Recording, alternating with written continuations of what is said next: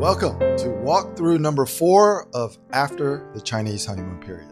As you all know, I've challenged myself to write and publish this book from scratch in 90 days, and I've decided to share and document the entire process of the development of this book. So we've already shared the working outline. We've gone through part 1, part 2, and part 3, and today, a summary of the final part, winning what matters. The notion that we can compartmentalize our priorities in moral dilemmas suggests our pride and self-respect reside on an immutable blockchain. It doesn't, because we are all emotional beings. The rules to play the China game are accessible.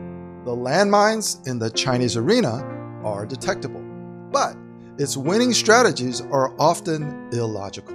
But once you subscribe to this paradigm, you can reimagine yourself within its typography and begin to think different about problematic situations. The goal is to make better trade-off decisions with eyes wide open rather than reacting to the unpredictability and uncertainty of all things China.